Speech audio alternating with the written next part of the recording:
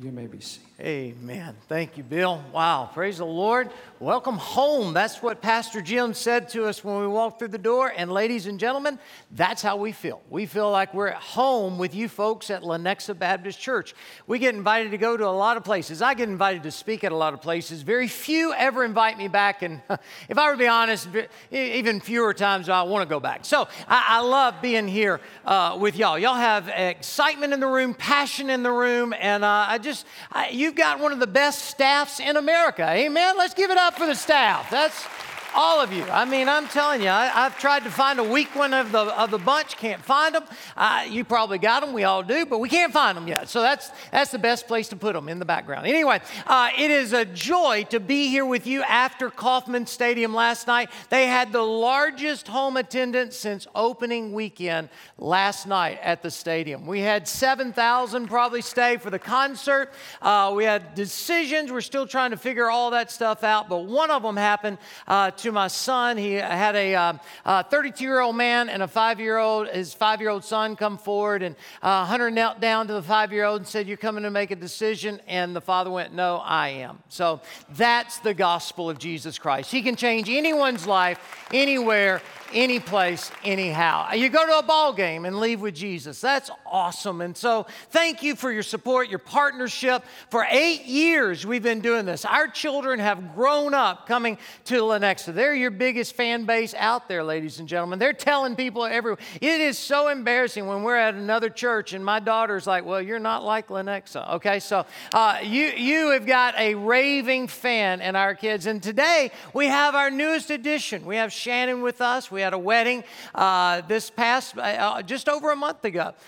So they're writing a book on marriage now. It will be out there. Isn't that amazing how it always happens? But it is amazing when you're preparing for the service. You have so many of your friends send you stuff. And I had a friend of mine, he sent me something about marriage, and it's pretty good. It's about the ideal husband and the ideal wife. So let me just read it to you real quick. The ideal wife, what every man expects. You want someone who's always beautiful and cheerful, could have married movie stars, but wanted only you.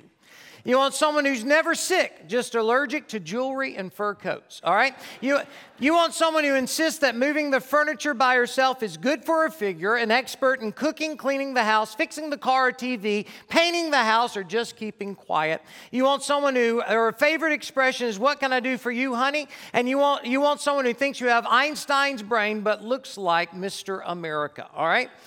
But this may be what you get. You get a woman who speaks 140 words a minute with gusts up to 180, all right? I love this one. You get a light eater. As soon as it gets light, she starts eating. Okay, all right, so let's leave that. All right, the ideal husband, this is what every woman wants. You want someone who will be a brilliant conversationalist. You can forget that, all right? Put a remote in our hand and we go in comatose, all right? You want a very sensitive man, kind and understanding, truly loving, a very hardworking man, and you want someone who's as smart as Einstein but looks like Brad Pitt, all right? So, but this may be what you get. You get a man who always takes you to the best restaurants. One day he may even take you inside, all right? And you want a well-known miracle worker.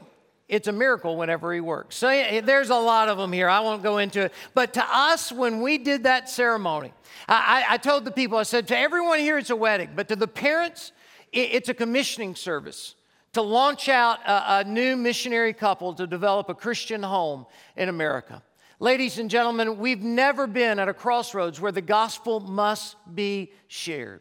And I know it's a Sunday morning, it's in the summer, and a beautiful crowd on a Sunday morning in the summertime. You guys are just amazing in all the ways around. But, when you read the Old Testament, they always anticipated God to speak. They expected him to speak, and they went ahead and they were already expecting their response to when God speaks. So I just got to ask you, when you walked in this morning, were you anticipating God to speak to your life? And have you ever gotten to that point where you're expecting your response to how he speaks to your life? Because this morning I want you to take your Bible and turn with me to Romans chapter 1. Romans chapter 1, we know it was written by the Apostle Paul. The Apostle Paul's testimony, we've heard it so many times. He was Saul of Tarsus. He met Jesus on the road to Damascus, and when Jesus changed his life, it changed everything about him, to the point he even had to change his name. Couldn't go on being called Saul anymore. He changed his name, the Apostle Paul. And throughout his writings, as he was a missionary, he was always on mission for Christ. Now, how in the world could he stay so passionate about the gospel? That's the reason I have you in Romans chapter 1. Just like you, I know the most famous verse is verse 16. But I'm going to ask you to back up one verse and look at verse 15. Look at his emotion that comes out. He says in verse 15, "So for my part." Now, if you are in other translations, in the New King James Version, it says, "as much as is in me." Paul is basically saying, with all my strength, with all my energy, everything I possess, I am ready to preach. Now, don't get scared by that word preach. That word preach literally means to proclaim. Paul is basically saying, I am so full of energy, I've got to tell you something. What is he going to tell them? The gospel. You and I both know the gospel's translated as good news. I'll go one step further. It's not only good news, it is the greatest news anyone could ever hear. And he says, I'm ready to preach the gospel to you also who are in Rome. Now, when I see that word also, I'll never forget, it just kind of took me back and I went, Paul's not waiting till he gets to Rome. That's not his mission, that when I get to Rome, I'm going to share the gospel. Paul is saying, wherever I am, whoever I meet, whatever situation I'm in, I'm going to tell you the good news of Jesus Christ. But Paul wanted to get to Rome. Paul wanted to get to Rome because he knew if he could get to Rome, that's the crossroads of the world. We even know the phrase, all roads lead to. So he knew that was the centerpiece of the world. Now, here's my question for you today. Where is your Rome? Have you ever thought about where is the crossroads of your world? That if the gospel penetrated your world, it would turn it upside down. It could be your home. It could be your community, your classroom, your hobby, your job. But wherever it is, the gospel must get to your Rome. So how can he do that? Well, go down to verse 16. Here's the source. He says, for I am not ashamed of the good news of Christ, for it is the power of God unto salvation. The word power there is the Greek word dunamis. It's the same word we get for our word dynamite.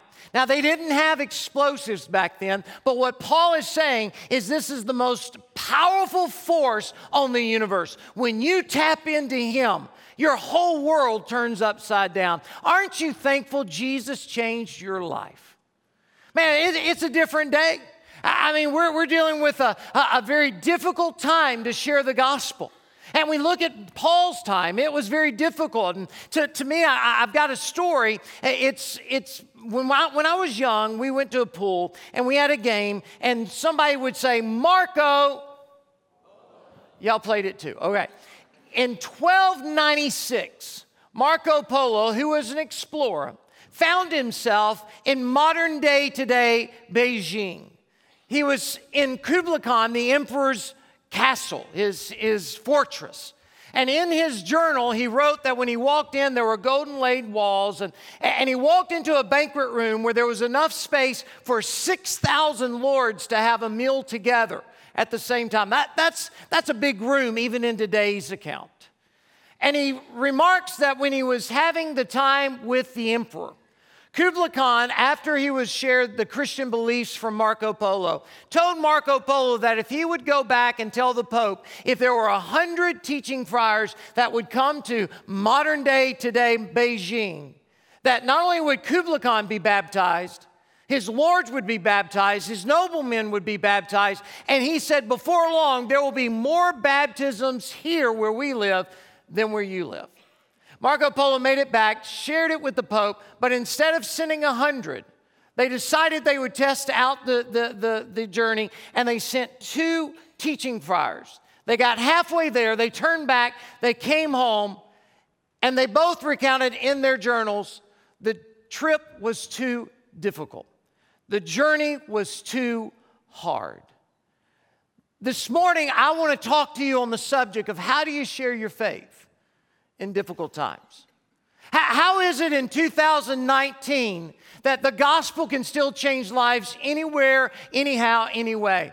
I want to share with you 3 points. If you're a note taker, here is point number 1. The gospel can cleanse your past. Now, we've got to start there, and I'm going to give you another verse where Paul puts up his own testimony. 2 Corinthians chapter 5, verse 17. Look at the screens. He says this. He says, therefore, if anyone is in Christ, he or she is a new creation or creature. Old things have passed away. And this is what he says. Behold, all things have become new. When Jesus Christ comes into your life, he has the power to cleanse your past. What we're talking about is a word called sin. The Bible says, for all have sinned and fallen short of the glory of God. The one thing we all have in common in this room is we've all sinned. Okay, I want you to look at the person beside you and just simply say, I love you, but you're a sinner. Do it right now. Now, the person on the other side that you've neglected, don't leave them out. Say, I love you too, but you're a sinner also. Now, look up here. I know you're sitting there going, wait a minute, that's not a very warm and welcoming way for our neighbors to be here. Well, let's face it, it is a fact. It's bad news. We've all got sin. In fact, that word sin, hamartia, one guy translated it as a fatal flaw. It's kind of like a disease that's on the inside that's fatal. We all have imperfections. Now, there are people here that are trying to get to God by being good or trying to achieve something, but the Bible says our best works are like filthy rags. All of us have imperfections. This morning, I was shaving to come, and I didn't know I had nicked myself, and I put on my shirt. Men, you've probably done this before, and I put my tie on, and I flipped it down, and there are little...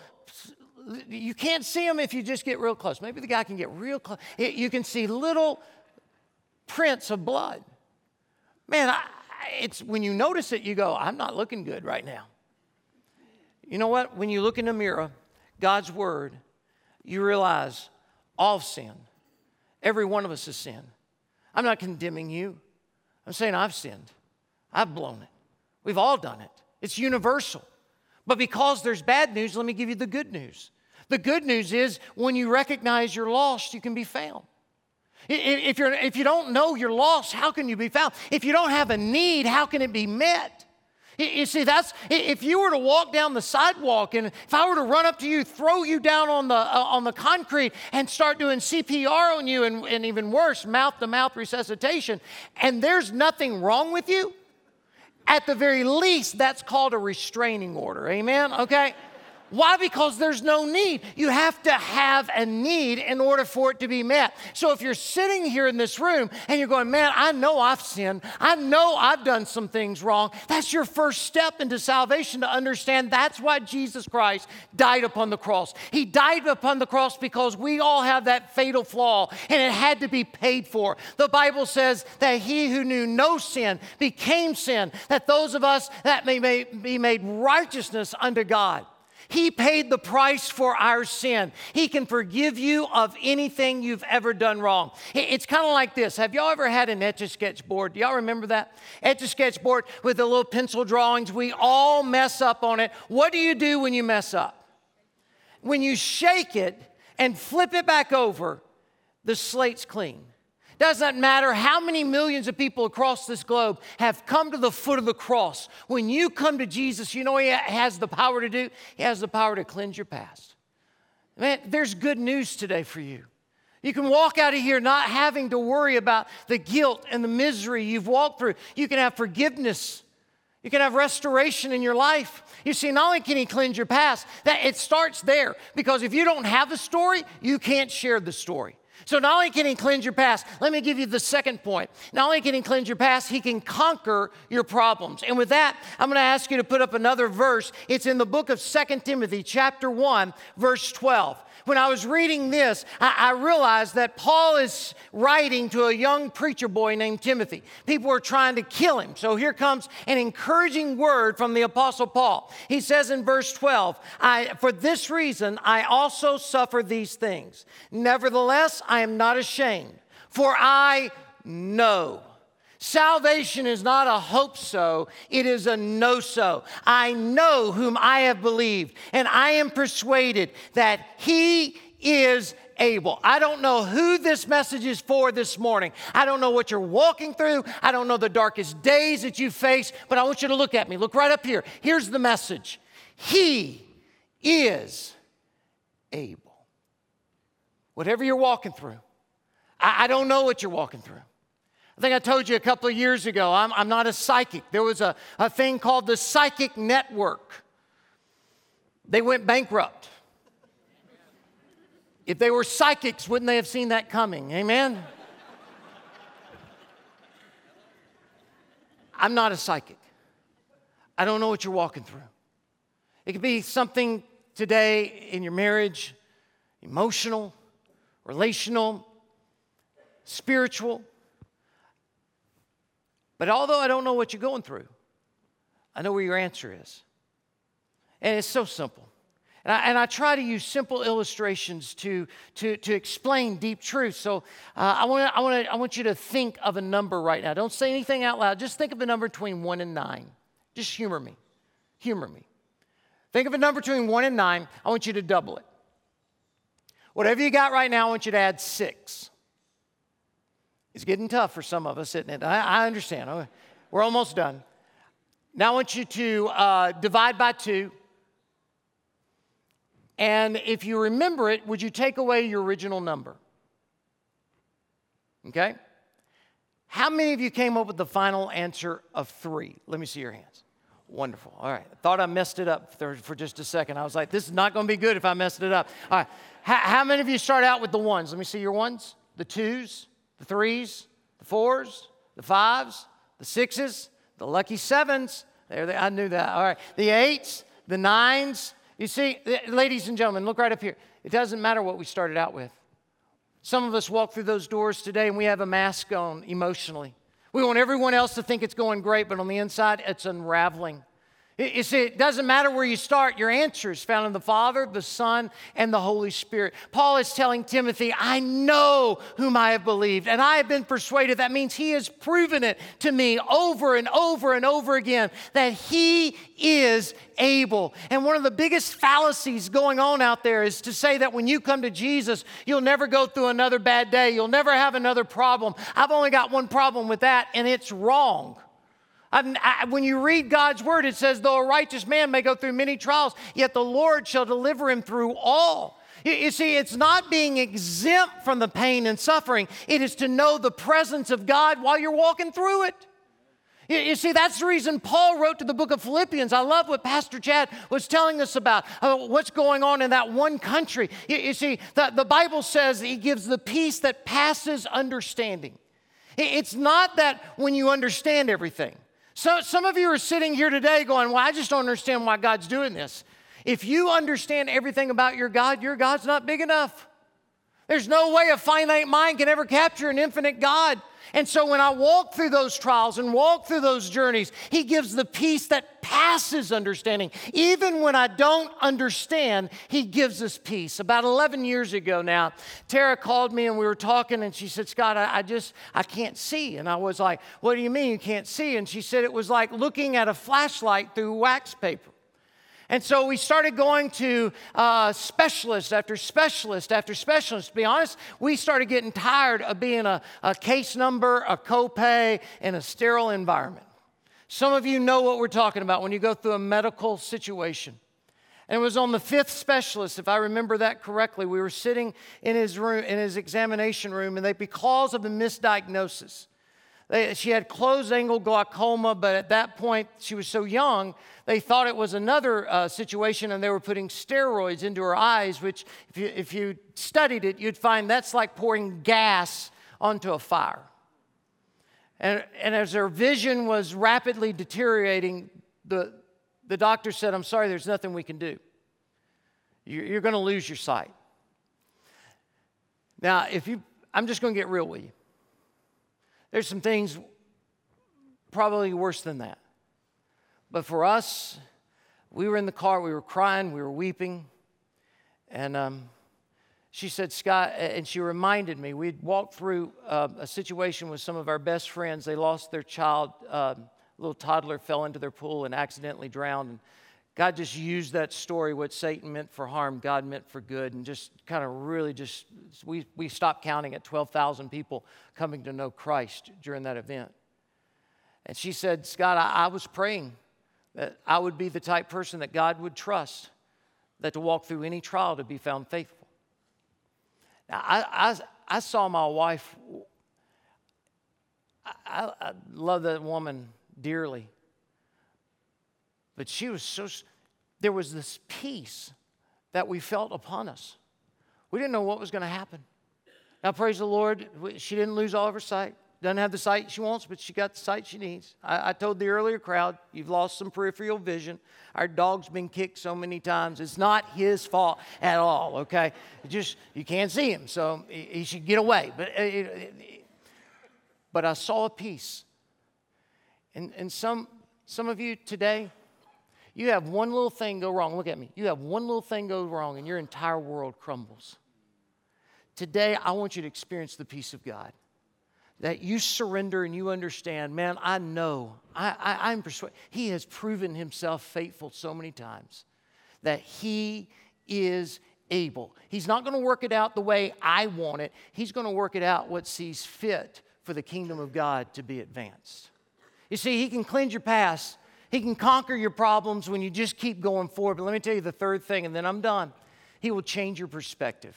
You got to remember the guy named Saul, he was all about himself. He was a religious zealot. He wanted to make sure everyone believed like him, acted like him, did like him. But all of a sudden, when God started warming his heart, have you ever thought about where Paul's motto would be in Scripture? To me, it's Philippians 1:21. Would you put that verse on the screen, guys? It says this, for to me to live is Christ and to die is gain.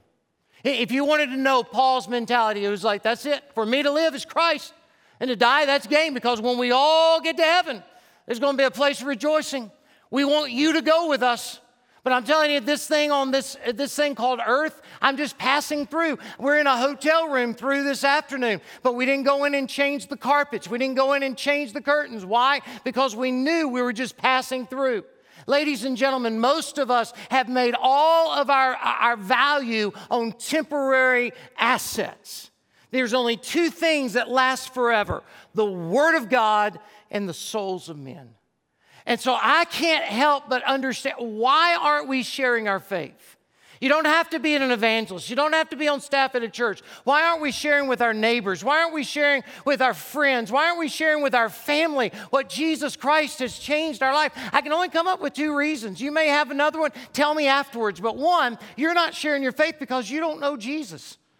It's just not real to you. He's a religious figure you tip your hat to every once in a while. He's your God of multiple choice. You know, if I have to put Buddha and Muhammad and Jesus, I'm going to pick Jesus. You don't know him personally, because when you experience Jesus, he changes your life. Amen?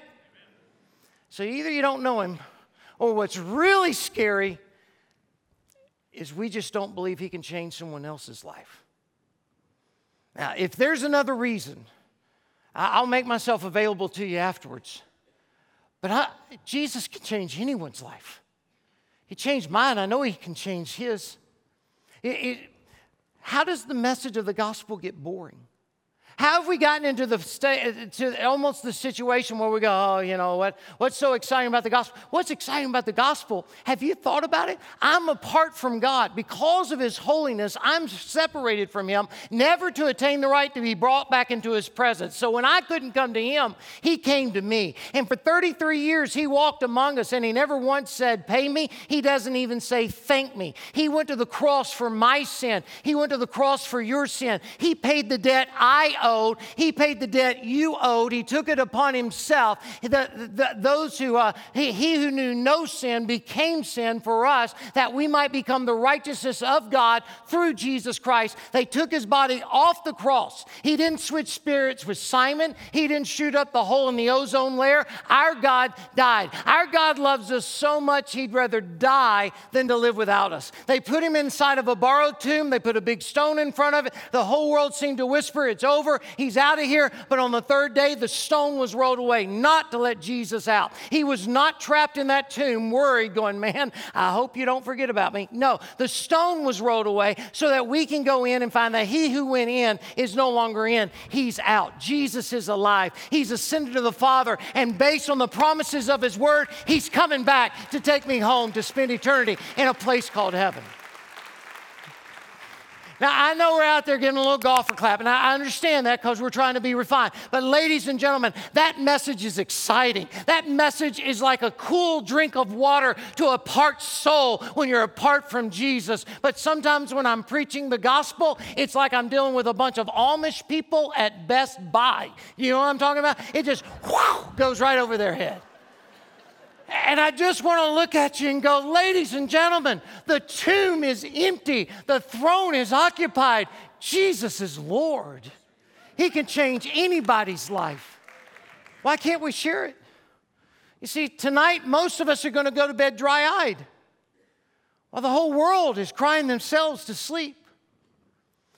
I've named this generation, we're living in the weepless generation. We just don't know how to cry anymore. One man told me, he said, don't ever be afraid to cry. When the eyes leak, it keeps your head from swelling. Most of us, unless it's some Hollywood flick, most of us have not been broken. And if we've been broken over ourselves, we've not been broken over our neighbors. The Bible says those who sow in tears shall reap with joy. Throughout Scripture, you read people weeping. Jeremiah was called the weeping prophet. Hezekiah prayed and wept before he went into battle. Nehemiah, when he heard the walls were torn down, wept. In the New Testament, you find that Jesus wept. He wept over his friend's Lazarus' death, and then he wept over Jerusalem. John, the one who had the revelation, he wept because no one was worthy to open the scroll. I just want to ask you, when was the last time you wept over souls?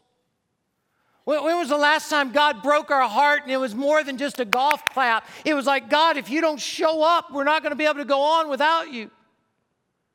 There's a story about a guy named John Holden. I heard it about 20 years ago. It changed my life. I'm not trying to manipulate anyone, but if this gets close to home, so be it. He was a preacher boy, lived with his mom in the 19th century. They lived in a coastal town in England. And because they lived in a coastal town, there was a bay, and the ships would come into the bay to find supplies. The only problem was there was a reef in the middle of the bay. And sometimes during storms, the ships would hit the reef and capsize, and people would have to go out and try to save them. One night, the bells started clanging. That meant there had been a situation developed down at the docks. They jumped up. They ran out the door. John Holden ran on ahead, got there. And because there was a storm, a ship had hit that reef, tipped over. And by the time he got to the pier, the guys were already rowing back in their lifeboats. He grabbed one person. He said, did you get everyone? The man looked up and said, sir, we got everybody but one person. We heard him screaming, but there was no way we could get to him. The waves were too rough. The winds were too strong. There was no way we could get to him. John Holden said, I'll go. He went over and he started getting inside one of the boats, and his mom caught him and said, John, don't go. If you go out there, that's a bad storm. You're going to die. John Holden said, Mom, if there's one person out there, I've got to go. He jumped in the boat, rowed out. I don't know how long he was there. The storms faded away. The fog started settling in. People would begin to think that John Holden had died. But someone heard the sounds of oars slapping on top of the water. He got so excited, he ran up, jumped up on top of a pylon, grabbed his hands around his face, and he yelled out, John Holden, is that you? And through the fog, he yelled, yes, it's me. He yelled out, he said, John Holden, did you find the young man? And he hollered back, yes, I found him. He hollered, he said, John Holden, is he alive? And that night through the fog, John Holden hollered back, yes, he's alive. And go tell my mother, he's my brother. Now, I want you to understand, 6 months ago, his brother had signed a contract. John Holden did not know that was his brother in the storm. It makes it a whole better story. But I want you to look at me. It didn't matter who was out there. Someone needed to be saved. And this evening, you know what my prayer is for you that are in this room today that don't know Jesus. I hope you hear the passion in my life.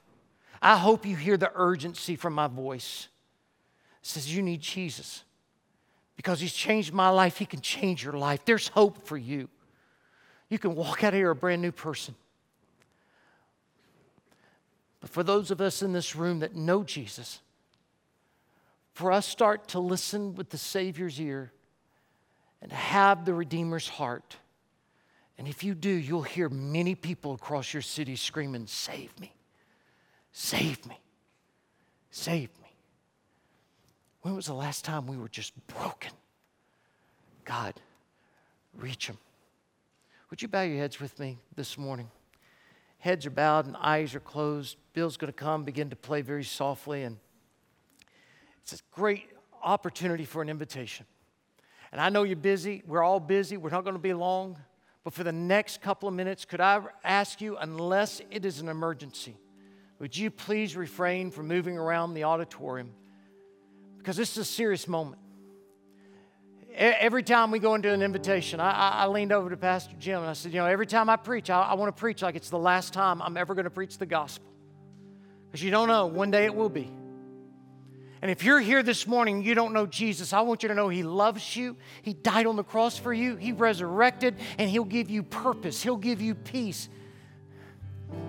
He'll give you a cleansed slate.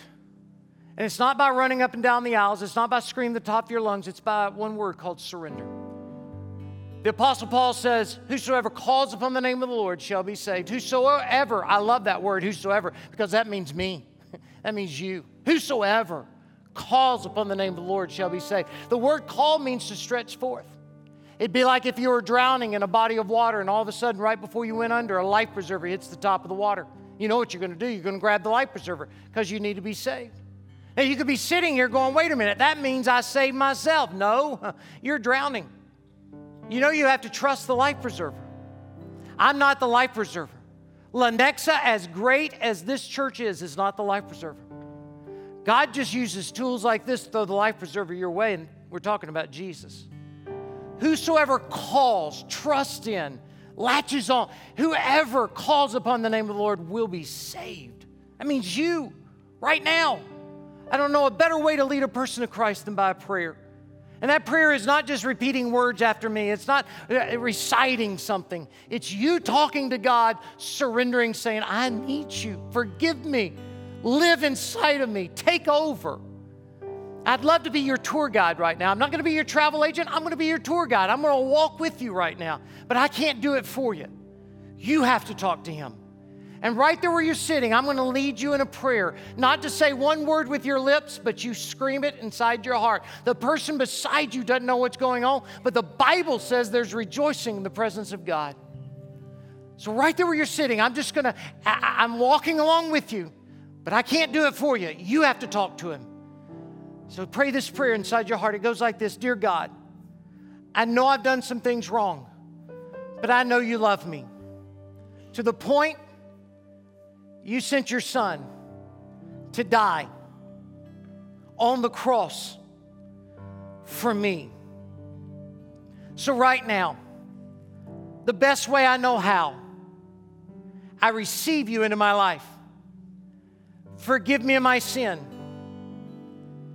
Make me brand new. I know you love me. Help me to love you. Thank you, God." Heads are bowed and eyes are closed. No one in this room knows what anyone else in this room did. But in just a few moments, we're going to pray, and then after we pray, we're going to stand. As soon as we stand, Pastor Chad's going to be here. Other men and women may be here at the front. But as soon as we stand, I'm going to ask you to leave your seat. If you're in the middle, scoot out. If you're on the end, you just step out. You come forward. You grab Pastor Chad's hand, one of these other men or ladies' hands, and say, "I pray to receive Jesus." You're saying, "Wait a minute. You're adding something to it." No, I'm not adding anything to it. Our God's not going to play games with you. Our God's going to plant roots in your life. You're saying, "Why are you asking me to come forward?" Because Jesus, who is the author and finisher of our salvation, He says it like this: "If you deny me before men, I'll deny you before my Father. If you confess me before men, I'll confess you before my Father." I'm just going to be straight up with you. If that prayer that you just prayed, this relationship does not mean enough to you that when we stand for you to step come forward in a church service of people who love Jesus, who are going to celebrate with you and rejoice with you. If you're not willing to tell these people you're a follower of Jesus, do you really believe you're going to be able to go outside of these walls and live for Jesus? It's not going to happen. You may be the only one that comes this morning. I'd rather that be your mentality and it only be you coming forward than for you to sit back, wait on everyone else to do. Because at that point, you're just following the crowd. Jesus never says, follow my followers. Jesus says, follow me. So as soon as we stand, I'm going to ask you to come. Others may be here this morning, and there's an altar for you to place your petitions. Maybe you're walking through some tough times, and you've just lost your focus. Man, place it on the altar. Others may be coming saying, man, I'm placing my son, my daughter, my parents, my friends, my neighbors, whoever it is. I want to be the witness that they need to be, that Christ can flow through me. It's not up to us to produce the results. That's God's business. We're just called to be faithful. Let's be faithful in His sight. Father, at this moment, during this invitation, I pray for every man, woman, boy, or girl that just prayed that prayer. Will you give them boldness like they've never known before, that as soon as we stand, they'll come, they'll confess you as their Lord. I know what is happening inside their life, and there's this struggle. God, would you give them boldness like they've never known before? I pray for this invitation that men and women, boys and girls will come and lay our petitions upon the altar, that we'll not worry about what anyone else is thinking. We'll concentrate on what you're telling us to do. God, may we be found faithful during this invitation. In Jesus' name we pray. Amen. Let's stand together. You come right now. Bill, lead us.